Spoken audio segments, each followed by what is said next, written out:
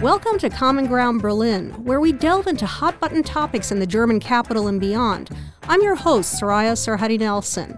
A key goal of our podcast is to connect people on both sides of the Atlantic, politically, economically, and socially. And that, I can tell you from experience, is not easy. It's even harder on platforms dominated by language and popular culture like television. But today's guest, Anna Winger, has managed to do just that in her Emmy and Peabody-winning works. Her latest project, in fact, is called Transatlantic.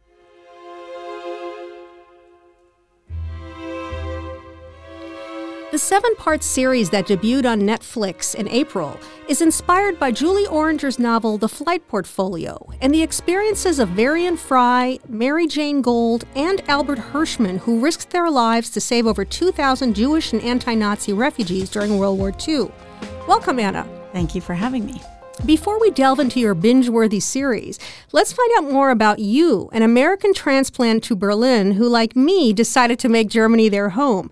What drew you here to Germany's capital when you moved here in 2002?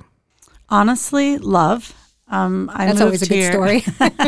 Yeah, I met my husband in Chile, so I didn't know that Germany was going to be part of the plan, but we moved here when we got married. That was now more than 20 years ago. And had you ever thought about Berlin before that, or? Definitely not. Well, you're Jewish, and your parents are anthropologists living on the East Coast, if I'm not mistaken. That's right. What did they think of you marrying a German and moving here? You know, I think by the time it came to pass, I actually met my husband when I was really young. I met him when I was 20. And by the time, and I moved here when I was in my 30s. So we knew each other as friends, as, you know, we'd had romance on and off throughout the years. I think by the time I moved here, we had all developed an interest in it. You know, I think Berlin, I always say that Berlin happened to me. You know, I wouldn't have chosen it, but it really is my chosen home. And it's become such a rich source of creative life for my work, for my imagination. And of course, I've raised my family here as well. So this truly is where we live. It's our home in so many different ways. But I feel very grateful, actually, that this came to pass. Well, the city has changed a lot in the last 2 decades that you've lived here. Do you think that's been for the better? The change has been for the better or for the worse? Well, both, right? I think, of course, it's much more difficult to find an apartment. Things are more expensive and so forth. At the same time, I think it's become much more international. I think it's a very tolerant place. It's a place that brings people together who would never meet anywhere else. I think there's something magical about that.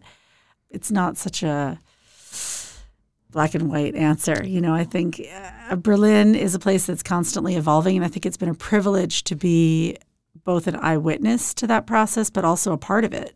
What still excites you about Berlin specifically? I still think that there is the possibility here of making something up from scratch in a way that is really very challenging in a lot of other capital cities. So for me, having started many things from scratch here, but also, you know, I'm so engaged with other people who are, you know, pursuing their creative dreams in one way or another. I also work with a lot of young people at my company and in general with other writers. You know, I still find a lot of inspiration in that cross-pollination that happens here. Any pet peeves about Berlin? Where would I start? I mean, yes. Sure. The bureaucracy, the weather. You know, what is this now? I think day 10 of gray that we've been having. Yeah, my younger daughter keeps joking that this is our third winter. Like the seasons of Berlin, winter 1, winter 2, winter 3. You always have the feeling when you travel from Berlin that you're traveling a long time to sort of leave Berlin and to get to anywhere else in any direction. So it's quite isolated. But maybe that position that it has sort of forces people to turn towards one another rather than turning outwards. You know what I mean? There is a sense that we're all together in this experience sort of in outer space together. You know, it's not close to any other capital city, not really. It's not close to any other, not even close to the ocean, really. That's a disadvantage for certain reasons, but it's probably an advantage for others. Well, one of your world-renowned productions is the Netflix series Unorthodox, which is the story of a Hasidic woman who flees an arranged marriage in Brooklyn to start a new life in Berlin. In an interview that you did a few years back with Berliner Zeitung, you're quoted as saying that one of your goals in the Emmy-winning series was to show Berlin as a, quote, kind of integrated utopia. Is Berlin really an integrated utopia in your experience? My Berlin is an integrated utopia. And if yours isn't an integrated utopia, I think you should look around and ask yourself why not. I mean, sadly, I think that's the case anywhere, right? I mean, I'm actually continuously shocked at how many people live in such, I don't know, monocultural, monochromatic, mono worlds, you know? I think it's a choice. I think, as I said, Berlin is a place where many people come for many different reasons. And I'm certainly lucky enough that in my work and in my life that has brought together people from all over the world and all over just all kinds of people. And that really interests me. You know, I'm like a white, middle-aged, cis, straight soccer mom, but I have a lot of curiosity about everything. And I'm really engaged in, you know, just talking to people about where they come from, about how they see the world. And one thing that's really exciting about my work is it's so collaborative, and I have the chance to collaborate with so many young people on their work and, you know, be engaged in a conversation about how they see the world. So for me, that's just a huge part of what I love about living here, but also what I love about what I do. You know, some of the changes we've seen, though, in the past decade that in Berlin, yeah. In Berlin that I've seen here. Yeah, I mean, there's growing anti-Semitism. There's Ausländerhass, or, you know, there's hate for refugees and for foreigners. And now we're looking at a potential new CDU government, which will be voted at the time that we're recording this, you and I, there's a vote coming up in a few days about whether this CDU-led government will be the new government here. Yeah. So I guess what I'm saying is that I think you're right. Berlin draws people. I mean, I ended up coming and staying there. Our story is repeated many, many times, and from not just from America, but, you know, from the United States, but from other places.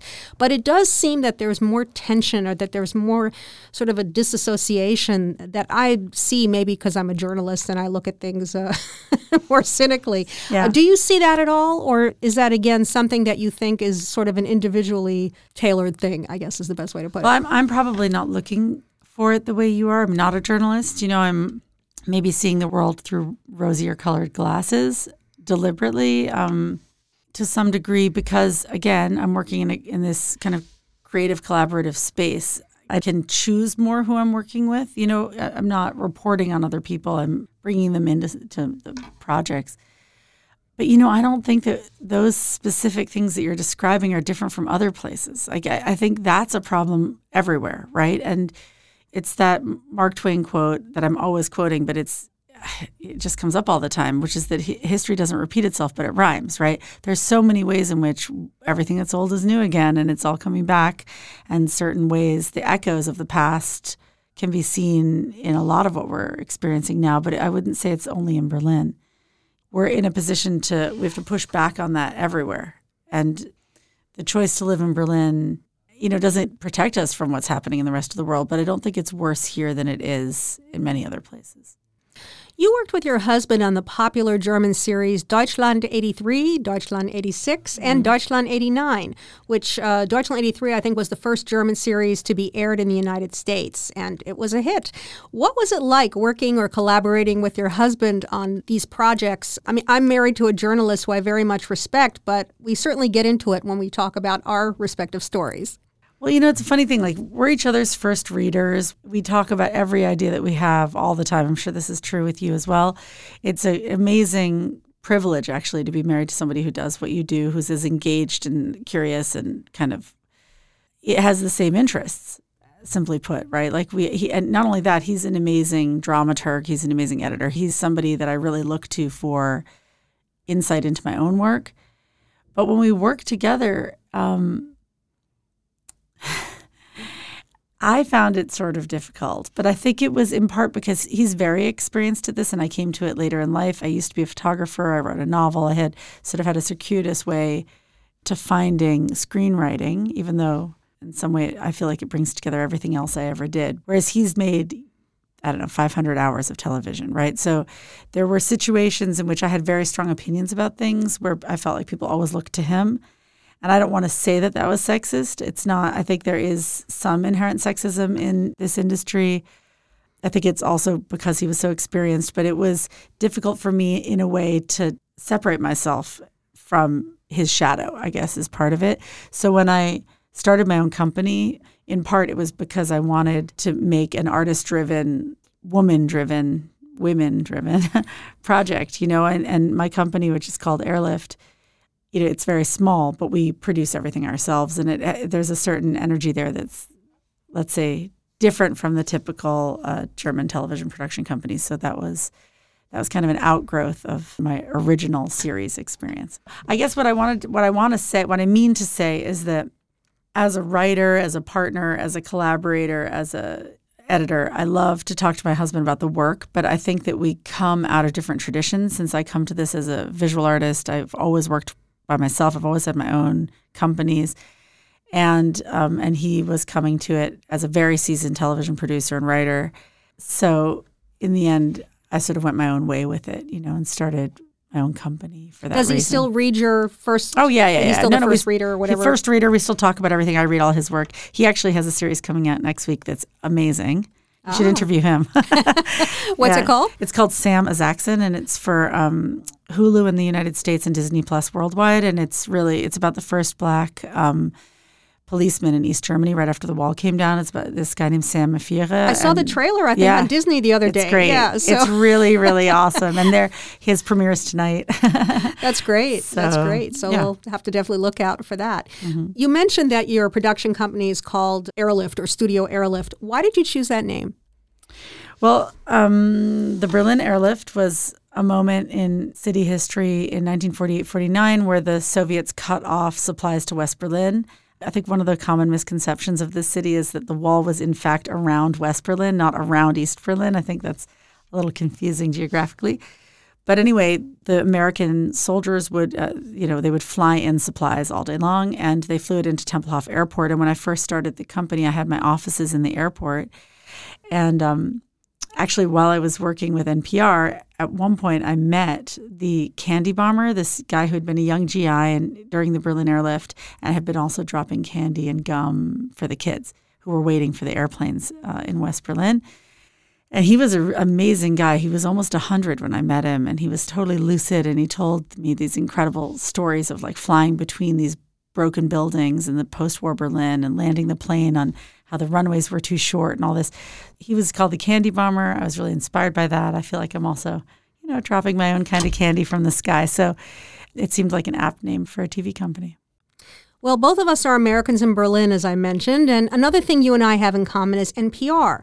I was a Peabody-winning foreign correspondent for the American Public Radio Network for many years and later became program manager here at the local NPR station, KCRW Berlin. You, in turn, collaborated with NPR on your popular radio series, Berlin Stories, in which different writers talked about their experiences here. Did that series inspire any of your subsequent television work?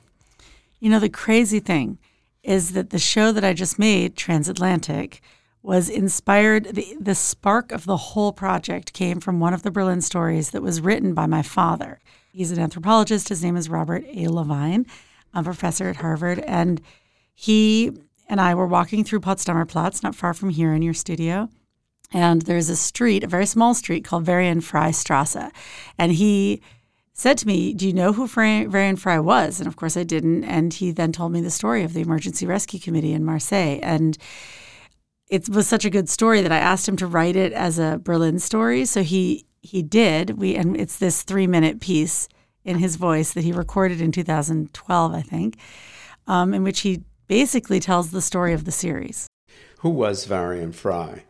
Fry was a 31-year-old American journalist who, operating in Marseille in 1940 and 41, managed the escape of some 2,000 refugees from Nazi persecution, including eminent figures like Heinrich Mann, Franz Werfel and his wife Alma Mahler, Hannah Arendt, Wanda Landowska, Marc Chagall, André Breton, Jacques Lipschitz, Max Ernst, and Claude Lévi-Strauss, helping them travel from unoccupied France to safety abroad.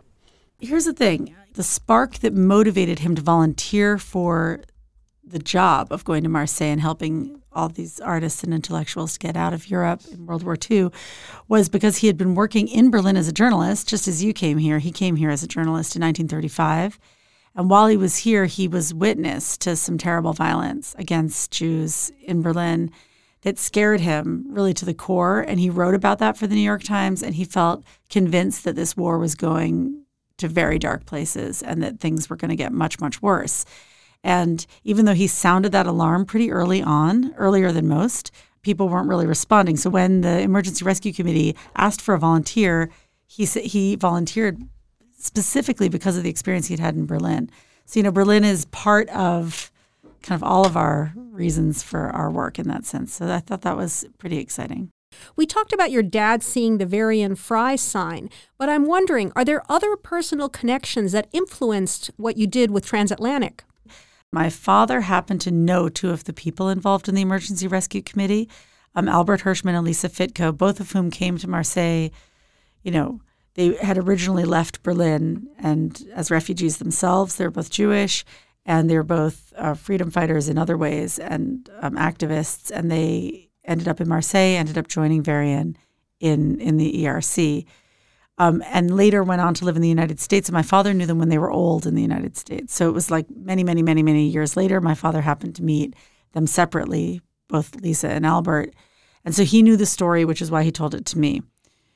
But the making of the show was a lot of, coming out of the COVID stretch where it was really, there were moments where we thought we would never go into production again. I finished Unorthodox right before the lockdown started, and then wrote this during COVID lockdown. So the making of this show and the going to Marseille and shooting on location and being there with all the actors and all the other heads of department sort of collaborating in that space was kind of a celebration of what we do. And it was really exciting to go back into production, actually. We started in February of 22. And many people from other parts of my work came into this project, basically. So there's many actors who have been in other things that I've shot. Jonas Nye, who is one of the stars of Deutschland 83, he's in this show. Amit Rahav, who's one of the stars of Unorthodox, is in the show. Alexa Karolinski, who wrote Unorthodox with me, plays Hannah Arendt in the show. And then the music is done by one of my childhood friends. His name is Mike Ladd. He's a hip-hop artist and composer who lives in Paris, but he's American. And he did all the music, all the songs, organized the band. He was sort of across the whole series. So there was a way in which it was a real multiverse project for me. It sort of brought together many things from the past. So you mentioned Albert, and the attraction and jealousy between Albert Hirschman and Mary Jane Gold help anchor Transatlantic, like in this scene. You and Thomas seem cozy. Are you jealous? No. Is your little date? None of your business. But goddamn, huh? The U.S. consul. Word gets around. Word's also gotten around that you've slept with every pretty little refugee in Marseille, so good thing for you, this city is bursting with desperate women. A French policeman today referred to you as a prostitute. What were you doing talking to a French policeman? I'm not going to apologize for using every tool at my disposal to try and save people's lives. Oh, please.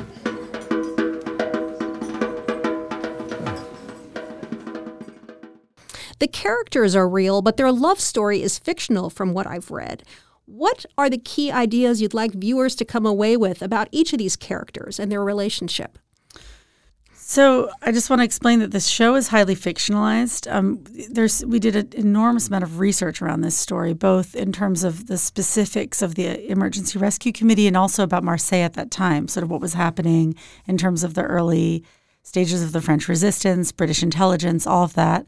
But, in fact, there was a lot of people involved in the Emergency Rescue Committee, and we needed to narrow it down to just a few characters. I mean, there was no way to include everyone. And, the inner lives, you sort of take all the research and then you have to set yourself free to write the fiction, So there's what really happened, and there's a lot of material about what really happened. There's a lot of perspectives on what really happened. It's definitely kind of the greatest story never told. There is, in fact, a lot of material about this story.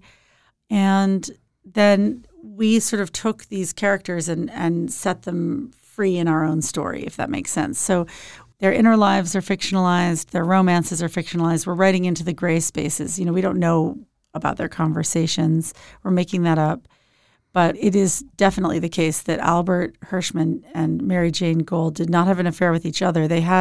Each of them had an affair with someone else who was eliminated as a character. So they ended up with each other, which I thought was also kind of fun.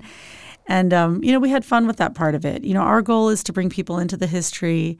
It's not a history lesson. It's a fictional series, but it's also meant as a kind of metaphor for many things about the present, So I think when you're writing about the past, you're always writing about the present. So part of the joy of activating these historical characters on screen was to let them serve as conduits for us to kind of think differently about the present that we're living through, right? So Albert Hirschman became a great economist, philosopher. He had an incredible energy as a person, and he had already been fighting in the Spanish Civil War and all kinds of other things before he even got to Marseille. He moved to America, and he became, he's a brilliant guy. This is a very early moment. He was in his 20s. He hadn't achieved anything yet, And one of the questions posed by the story, right, is like Varian went to Marseille with a list of 200 people, right, who were already famous, who were mostly middle-aged, right, who had already achieved a great deal. And the idea was just to save them. But what about everybody else? What about the Albert Hirschmans and the Hannah Arendts and the people who hadn't achieved what they were meant to achieve yet?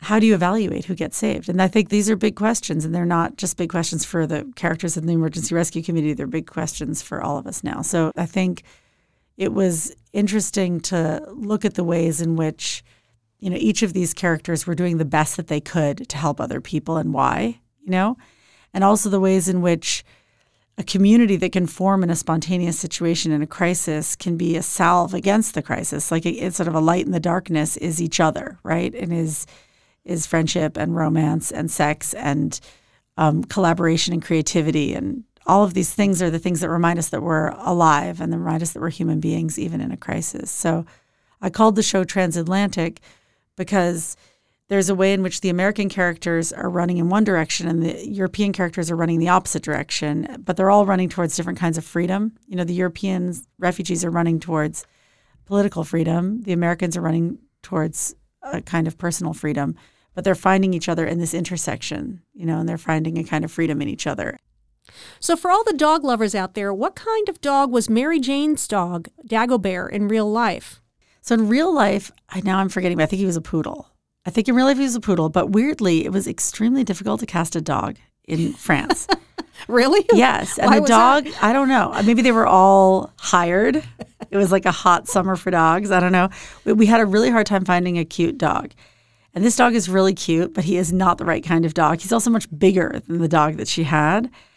Actually, they all had dogs. In real life, Varian also had a dog. The U.S. consul had a dog. Somehow everybody was not only having their own love affairs, they were also getting dogs in wartime France, which is, I don't know, kind of hard to explain. But we decided we could have one dog. So we had a dog for her, but it ended up being a completely different kind of dog who was sort of unwieldy. His name was Risotto, but his character's name was Dagobert. And so, there would be a parallel series you could make just about the dogs of the Emergency Rescue Committee, but we haven't made that one yet.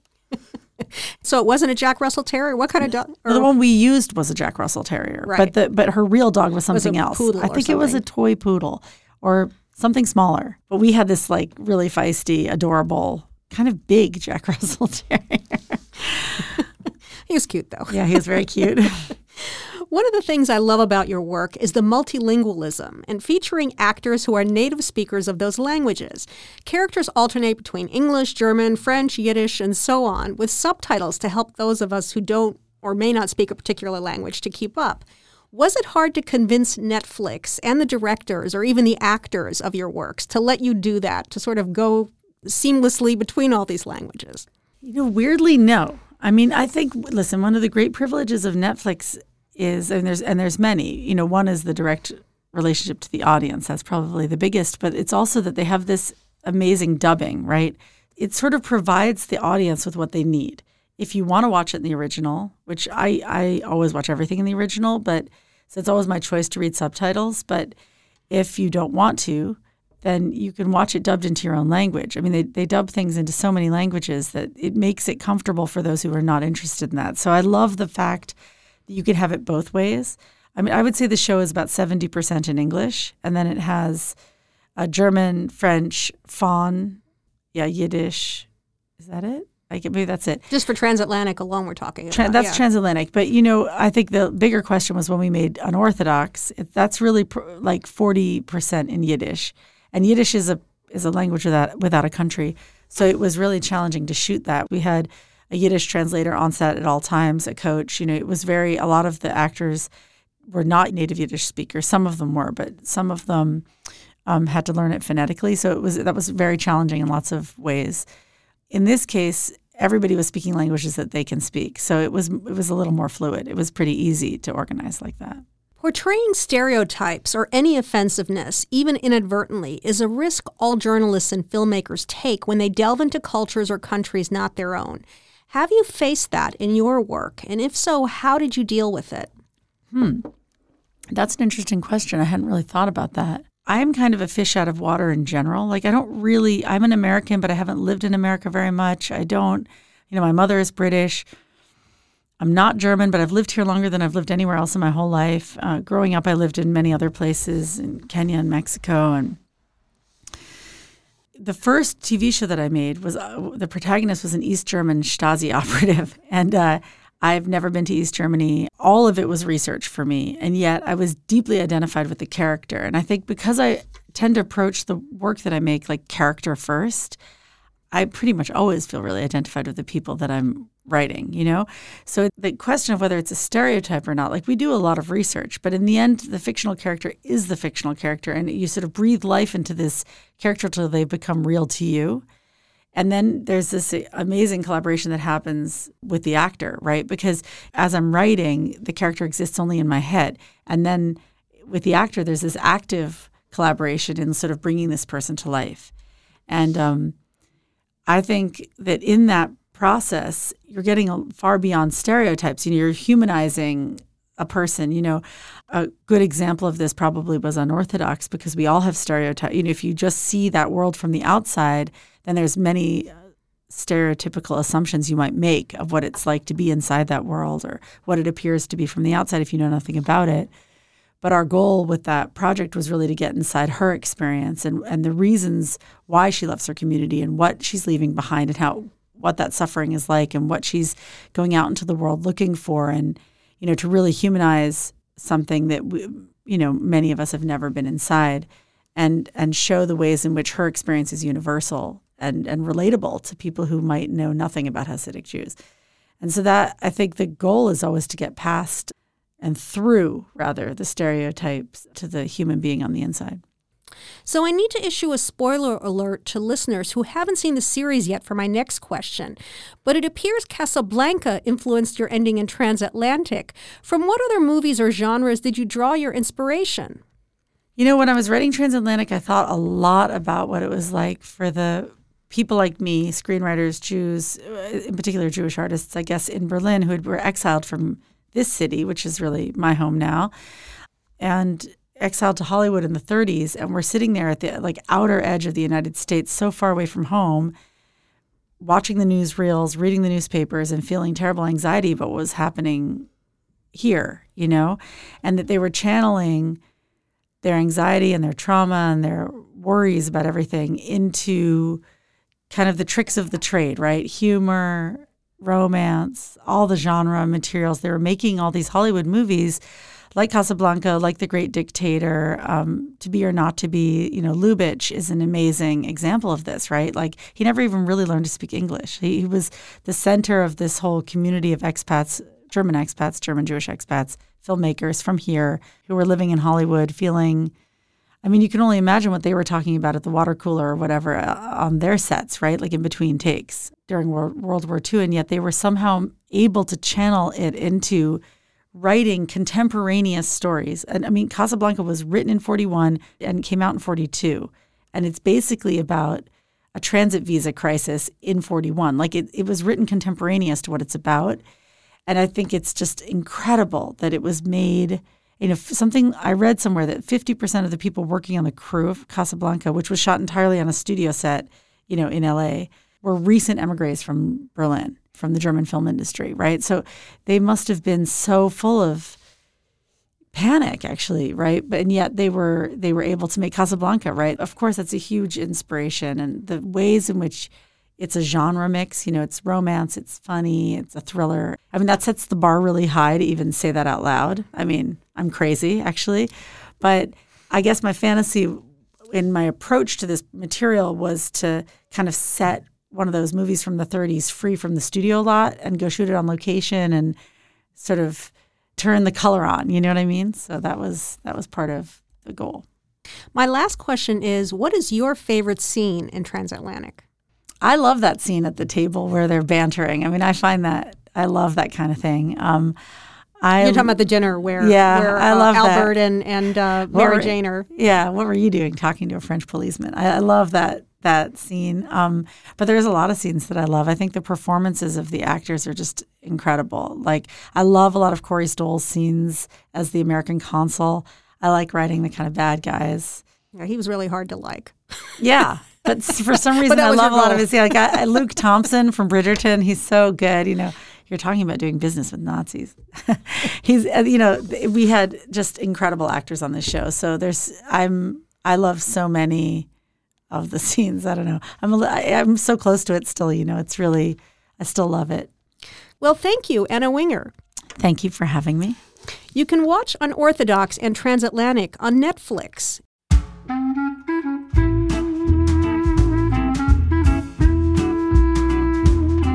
Common Ground Berlin is funded by a grant administered by the German Ministry for Economic Affairs and Climate Action, and our partner is the German Marshall Fund of the United States. Our senior producer is Dina Elsayed, and our social media editor is Stefano Montali, and I'm Soraya Sarhaddi Nelson. All of our episodes are available wherever you get your podcasts, and you can follow us on Instagram, Facebook, and Twitter at CG Berlin Podcast. We'd love for you to write us a review if you are on Apple, or subscribe to and rate our podcast on Spotify. You can also check out past episodes on our website, commongroundberlin.com. I will be by your side if ever you alone. Whenever that house swing on by, the pleasure is mine. If ever rent is due, you won't get the blues.